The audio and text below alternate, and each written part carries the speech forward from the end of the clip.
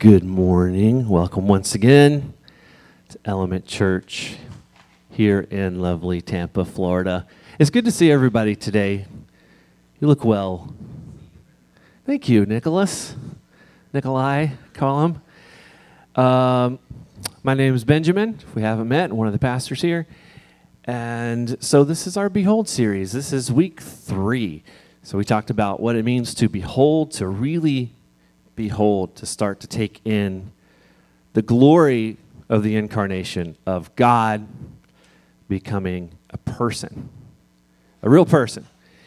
And then last week, Brett talked about marvel. He talked about the wonder, the awe at the mystery of the incarnation. It's something that we will forever think about, but never really fully get the mystery of the way that God sent the Redeemer to this world. Today, we're going to talk about believe. Believe. So think back, if you can, all the way back to 2012. If you can. If my math is correct, it was about 7 years ago. So there was a little indie, small boutique indie film about a group of quirky friends who had to get along called The Avengers. I don't remember it wasn't a very big deal, but but there was a movie called The Avengers, right? And so at this point, we have seen all of these team-up movies, these comic book movies, right? So it's not as big of a deal to see all these superheroes in the same movie. But back then, this was huge. Do you remember how great? Angelo remembers. We had never seen that. We'd never seen all these superheroes in the same movie, at least quality, big budget movie. I'm sure there's some things out there that are hilarious. But we'd seen nothing like it, right? Nothing like it before. And so it was mind-blowing to see them all together. We'd never seen comic book action on film look quite like that Battle of New York. Iron Man is flying up into the portal, and they're all coming down, and the camera's following him. It's incredible, right? It's incredible. It blew our minds. It was something, well, to behold, wasn't it? And it was more than just like see or look or watch this movie. It was something to behold, the cinematic explosion of awesomeness that was occurring in front of our eyes. It's not hard to see where they got the name Marvel all those years ago, right? Because as that movie climaxed in the Battle of New York, we marveled. Or maybe, am I the only nerdy one in the room? I'm not even the biggest nerd in the room. Not even close. But I marveled at this, at the action and the story and the characters and the visuals and the computer animation that was so flawless and seamless. And what happens as you behold this spectacle and you begin to marvel, you start to believe. You start to believe it. You're totally enraptured in the story and the action. These aren't actors who are breaking for lunch in a few minutes, right? This is happening. I believed that it's real, at least for those few minutes. Because that's kind of what happens when there's something that we behold the glory of, and we come to that place of wonder, of marveling. From that place, there can be a deep belief that comes. So we do everything around here, as you know, with a lot of intention, with a lot of purpose. So there's a reason that Believe is the 3rd week in the series and not the first one. All right, when I was growing up in my faith tradition, believe was a word used a lot, sort of a silver bullet word. Right, like just believe. Oh, okay. We flip the belief switch on, everything's fine. Right? I got the head knowledge right, so we're all set. But that's not the kind of believe that we're talking about this morning. Not quite. Because when we stop to behold and marvel at the incarnation of God, the believing part becomes a genuine response to that truth. A genuine response. That way the believing becomes more than just a simple storing of head knowledge. Because believing that's preceded by beholding and marveling is more like what I would call a heart knowing. A heart knowing. And what I mean by that, a heart knowing, something we know in our hearts. That's beyond thought. It's beyond words. It's a heart knowing. It's deeply owning the mystery and the beauty and the implications of the incarnation in our hearts. So today we're going to look at someone who had fully owned this belief, like I'm talking about, and the implications of the incarnation. And his name was Simeon. His name was Simeon. So a bit of background. So Mary and Joseph were good Jewish folks, right? They followed the law. They knew what to do as Jewish people. So they knew that around 40 days, they had to take Jesus to Jerusalem. So some scholars say they probably hung around in Bethlehem for those 40 days and then just went on a few miles to Jerusalem. Because Mary had some things to do after giving childbirth by law, some purification rites she had to do as a good Jewish lady. And Jesus needed to be, consecrated as the firstborn of the family, right? As the firstborn male. So they went on to Jerusalem, to the temple, to do these things. And here's what happens. Luke chapter 2, starting in verse 25. Now there was a man in Jerusalem called Simeon who was righteous and devout. He was waiting for the consolation of Israel, and the Holy Spirit was on him. It had been revealed to him by the Holy Spirit that he would not die before he had seen the Lord's Messiah. Moved by the Spirit, he went into the temple courts. When the parents brought in the child Jesus to do for him what the custom of the law required, Simeon took him in his arms and praised God, saying, this is so beautiful, verse 29, Sovereign Lord, as you have promised, you may now dismiss your servant in peace. For my eyes have seen your salvation, which you have prepared in the sight of all nations, a light for revelation to the Gentiles and the glory of your people Israel. 33. The child's father and mother marveled, there you go, at what was said about him. Then Simeon blessed them and said to Mary, his mother, this child is destined to cause the falling and rising of many in Israel, and to be a sign that will be spoken against, so that the thoughts of many hearts will be revealed, and a sword will pierce your own soul too.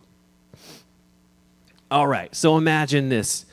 You have a newborn baby, and it's baby dedication Sunday here at church, right? Oh, what a nice day. Everyone's dressed up, and the baby is dressed up with a little bow tie or little ruffles or whatever, and those baby headband things for the girls. Whatever it is, they're very dressed up. They're looking so cute. You're so excited for baby dedication.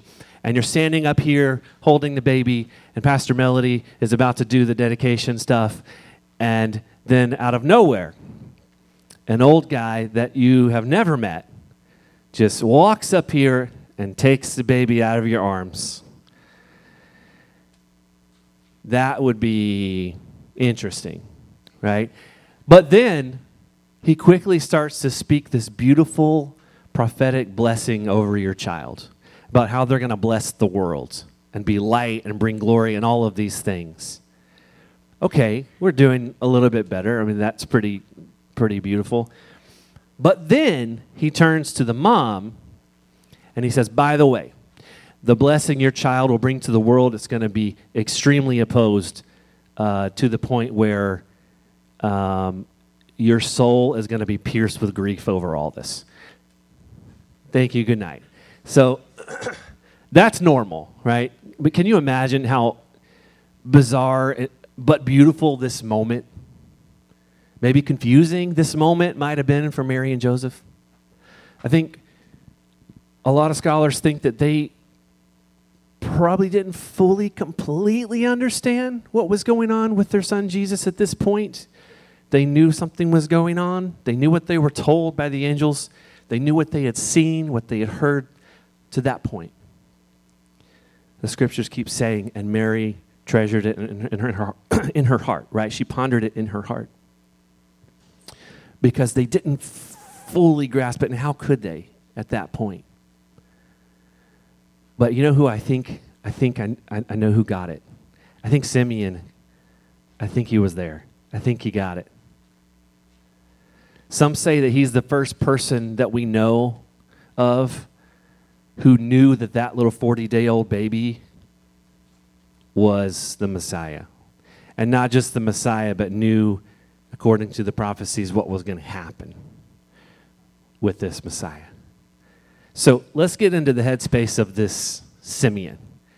So verse 25 said he was waiting for the consolation of Israel, for Israel to be consoled, right?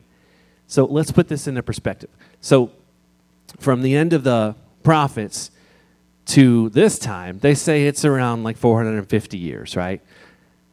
450 years or so. So for the Jews who were alive when Jesus was born, this was almost ancient history, right? This was almost ancient history to them, this Messiah, these Messiah prophecies, and that someone's going to come along and make things right. Not to mention, as you know, the region is dominated by the Roman Empire at the time. And because of the Jewish folks' affinity for armed rebellion, there were lots of Roman soldiers all around, right, trying to keep the law and order in that region. So when we read that Simeon was waiting for the consolation of Israel, well, that's not a small statement. That's not a small thing, is it? Not at all. That was belief. That was faith. He had, and everyone else had, every reason to have forgotten about the Messiah at all, or just doubted that it would ever happen. But Simeon believed. He'd been given that word that he was going to see this Messiah, and he believed. I wonder if we could learn something from this old man. Maybe something about faith when it seems like the dark principalities or systems of the world are actually the ones that are in control, like Rome was for him. Maybe we could learn something from Simeon about faith when there's a lot of waiting between the promises and the fulfillment of said promises. Maybe we could learn that when we wait on the promises of God and walk in communion with the Spirit, that we will see them come to pass, but almost never in the ways that we could have imagined. Almost never in the ways that we expect. Is that true, church? Is that true? Yeah. Do you think that Simeon expected to run into the Messiah that day as a 40-day-old baby? All he knew was he would see the Messiah before he died, right? He would believe that. Do you think that's what he expected? An infant, a poor baby? As far as he knew, he could have been looking for a conquering hero on a white horse, or at least a grown-up, right? At least a man. But he found the Messiah as a poor baby in the arms of a teenage traveler. So how did Simeon know this was the Messiah? He knew he would see the Messiah, but how did he know this was the Messiah? This 6-week-old baby. I think he knew because he was looking. I think he saw because he was looking. He was looking for the Redeemer. He was not diminished in his waiting for the promises of God to come true, so the suffering of Israel could end. He used the waiting as the watching time. Maybe Simeon was so used to looking for the Redeemer that it became the way he looked at everything. Did you hear that? Maybe Simeon was so used to looking for the Redeemer that it became the way he looked at everything. God's unfulfilled promises to him did not become instruments of suffering. Instead, they inspired a hopeful confidence that blossomed into trust. You ever felt like that? God's unfulfilled promises felt like instruments of torture? Be honest. It's okay. Instruments of suffering, but that's not how Simeon held on to the promises of God, not as instruments of suffering, but instead he allowed the promises of God that had yet to be fulfilled, that he had yet to see, inspire a hopeful confidence that blossomed into trust. Maybe Simeon's belief had made that epic journey from the head to the heart, from the believe and know what's right, quote unquote, to I own this truth in my heart. A heart knowing that changes everything. Because when we're living out of that place of watching and waiting for our Redeemer to do what he does, we start to see the redemption threads everywhere. Even in a poor Jewish baby born to an immigrant out of wedlock. It's like the Baader-Meinhof effect. Oh, you've never heard of the Baader-Meinhof effect? You have, and you've experienced it. I guarantee it. Here's what it is. It happens with cars a lot. Here's what it is. Have you ever started shopping for a new car or maybe bought a new car? And then what happens as you drive around over the next couple of weeks? You see it everywhere. And it could be like a 1988 pink Impala. It doesn't matter. You will see a 1988 pink Impala everywhere you look, right? In every parking lot and on the highway. How does that happen? Has there been an influx of that type of car that you just bought or that you just shopped for in the area you live in just because you looked at it? Well, no, of course not. What's happening is that you're noticing the car everywhere you look because now you own one yourself. That is the belief that sinks from the head into the heart knowing. When we own the truth of God's promises to make all the broken places in our lives and in the world right through Jesus, when we live like redemption is the reality, and the mending wholeness of the coming shalom is the reality, then we start to see it everywhere. Even in the small and unlikely places. Especially in the small and unlikely places. I always liked Charlie Brown. Like, who doesn't like Charlie Brown? Right? I used to read the Peanuts comic strip in the newspaper every Sunday as a child. That sentence makes me sound old, really old. I might as well have said I used to jitterbug my way down to the 5 and dime for a nickel's worth of taffy. But I did. I read Peanuts every week in the funny papers. There you go. So Charlie Brown, they started making these animated specials, right, of Charlie Brown and the Peanuts gang. And so they made that Christmas special, Charlie Brown Christmas special. And if you haven't seen that, well, there's still time to get right with the Lord and see it before Christmas. So a few years ago, it became one of my absolute favorite Christmas specials of all time because I realized something about Charlie Brown Christmas special. It's about Jesus. It is about Jesus.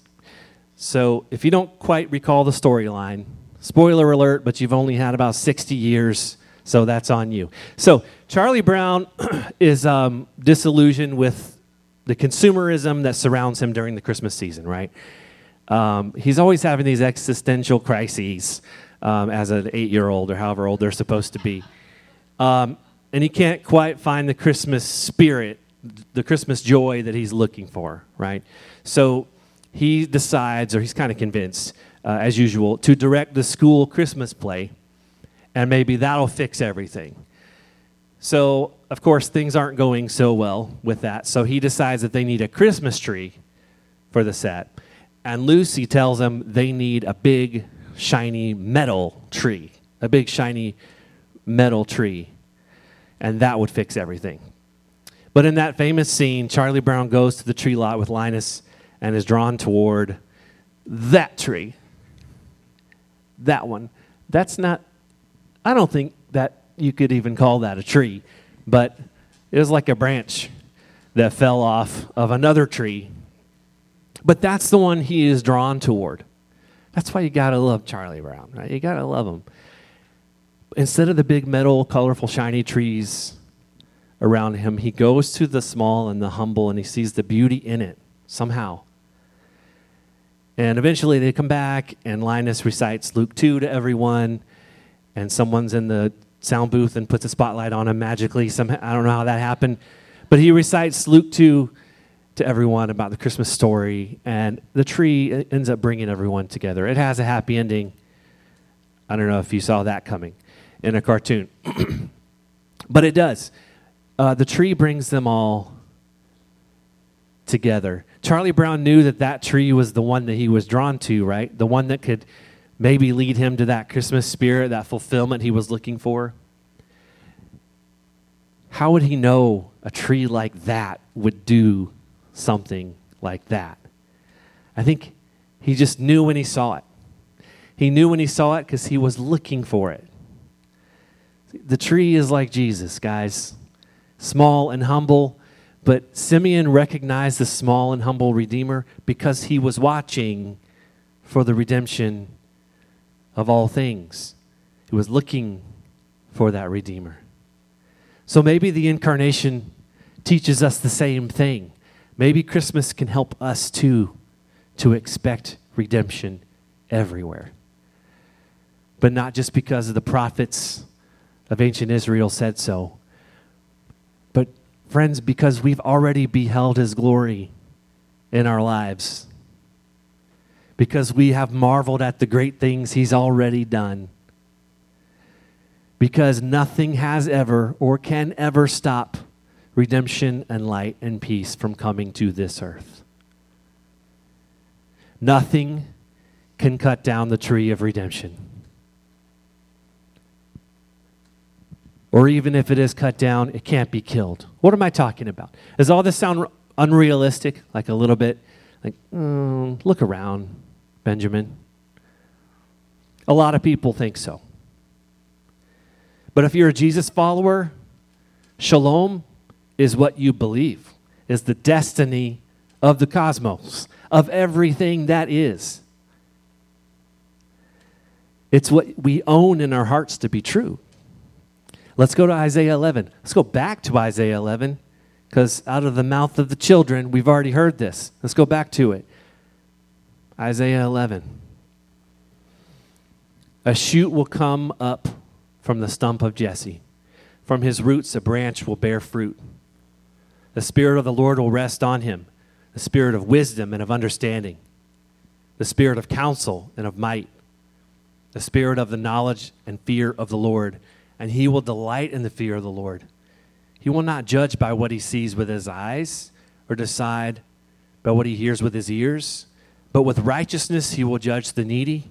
With justice he will give decisions for the poor of the earth. He will strike the earth with the rod of his mouth, and with the breath of his lips he will slay the wicked. Righteousness will be his belt, and faithfulness the sash around his waist. The wolf will live with the lamb, and the leopard will lie down with the goat. The calf and the lion and the yearling together, and a little child will lead them.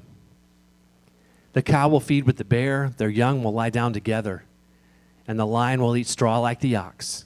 The infant will play near the cobra's den, and the young child will put his hand into the viper's nest. They will neither harm nor destroy on all my holy mountain, for the earth will be filled with the knowledge of the Lord as the waters cover the sea. That might be one of the most beautiful descriptions of shalom, of wholeness, of the redemption that Jesus came to bring. Not just salvation for me, so that I can, air quotes, go to heaven when I die, but so that he can usher in redemption, shalom to everything, like Isaiah said. Now, some scholars downplay that passage because they say, well, within the context, he's writing about the Assyrians who were going to invade, and the kingdom was already cut in half, and so Jerusalem is the shoot. Okay, yes, I think so too. But you know what? Isaiah, he's usually writing one thing that means a lot of things. And he's usually writing about something that's in context in his time and something that is about an epic prophecy for all the cosmos at the same time. All of that to say, that shoot from Jesse's stump, back in verse 1, a shoot will come up from the stump of Jesse. Well, that's Jesus. That's Jesus. See, in the family tree of Jesus, so to speak, there was Jesse, the father of David, right? So why does this passage call it the stump of Jesse? Why isn't it the tree of Jesse? Well, because the family tree of Jesus would be cut down several times, right, by the Assyrians and the Babylonians. But what did verse 1 say? That a shoot would come from that stump. And we know now that that shoot is Jesus. So you can cut down the tree of redemption. You can lay low the plan of shalom that God has for this world and for each one of us. But you can't kill the tree. The shoot will spring up. Simeon knew that no matter how many times some foreign superpower would come and cut down the tree of David, the family line, that the Redeemer would come. A shoot would sprout up. Like Charlie Brown's tree, still green, still alive. See, this is what we believe when we have beheld and marveled at the coming of Jesus. That he is the green shoot of redemption that nothing and no one can kill, even if the tree looks like it's cut down. And believing this, owning this truth in our hearts, it changes us. It changes what we see. It changes how we see. It lights us up. It inspires us and fills us with hope. And it turns us out toward others. Just ask Anna. So just as soon as Simeon had snatched Jesus out of Mary's arms and gave him that epic blessing and then told Mary her soul would be pierced with grief. Thank you so much. But it was true, wasn't it? Then what happens? Into this moment walks an 84-year-old prophetess named Anna. Luke 2, verse 36. There was also a prophet, Anna, the daughter of Penuel of the tribe of Asher. She was very old. She had lived with her husband 7 years after her marriage and then was a widow until she was 84. She never left the temple but worshiped night and day, fasting and praying.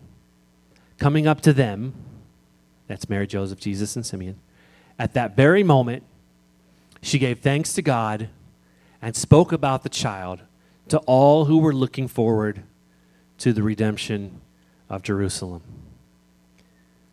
What a beautiful end to this scene, to this moment in the story. What an incredible lady. This lady sees her Messiah, the shoot of Jesse, in this little baby boy, and she approaches and she's overwhelmed with gratitude. And then it says that she spoke about the child to all who were looking forward to the redemption of Jerusalem. She told somebody. That's right. The first to proclaim to others that the Messiah Jesus had come was a faithful 84-year-old woman. How beautiful. I wonder if we could learn something from her, like old Simeon. That when we behold and marvel at our Jesus and own the truth of who he is and why he came in our hearts, that we're actually going to start naturally living that way. That this good news, the best of news, will be on our lips, in our lives, around our neighbors. So, my friends, where is your heart this morning? Have you stopped to behold the miracle of Christmas? Of a God that joined us so that we could join him? Have you marveled at the beauty and mystery of the way that he came? Have you believed that he came not just to save you, but to institute redemption and shalom, bringing the kingdom of God here and now? Have you heard the call this morning from our ancestors in the faith to wait with hope, and that peace and gratitude and sharing the good news all will come when we own the Redeemer and his finished work in our hearts? I hope that we have. I hope that we have. Band, you can come on back up, and we'll pray.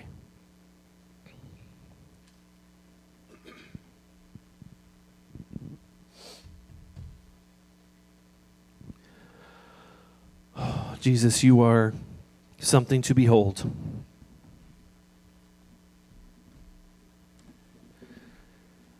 You are quite a sight to be seen. You're all glory and goodness and light and holiness. We're grateful for the stories that we have.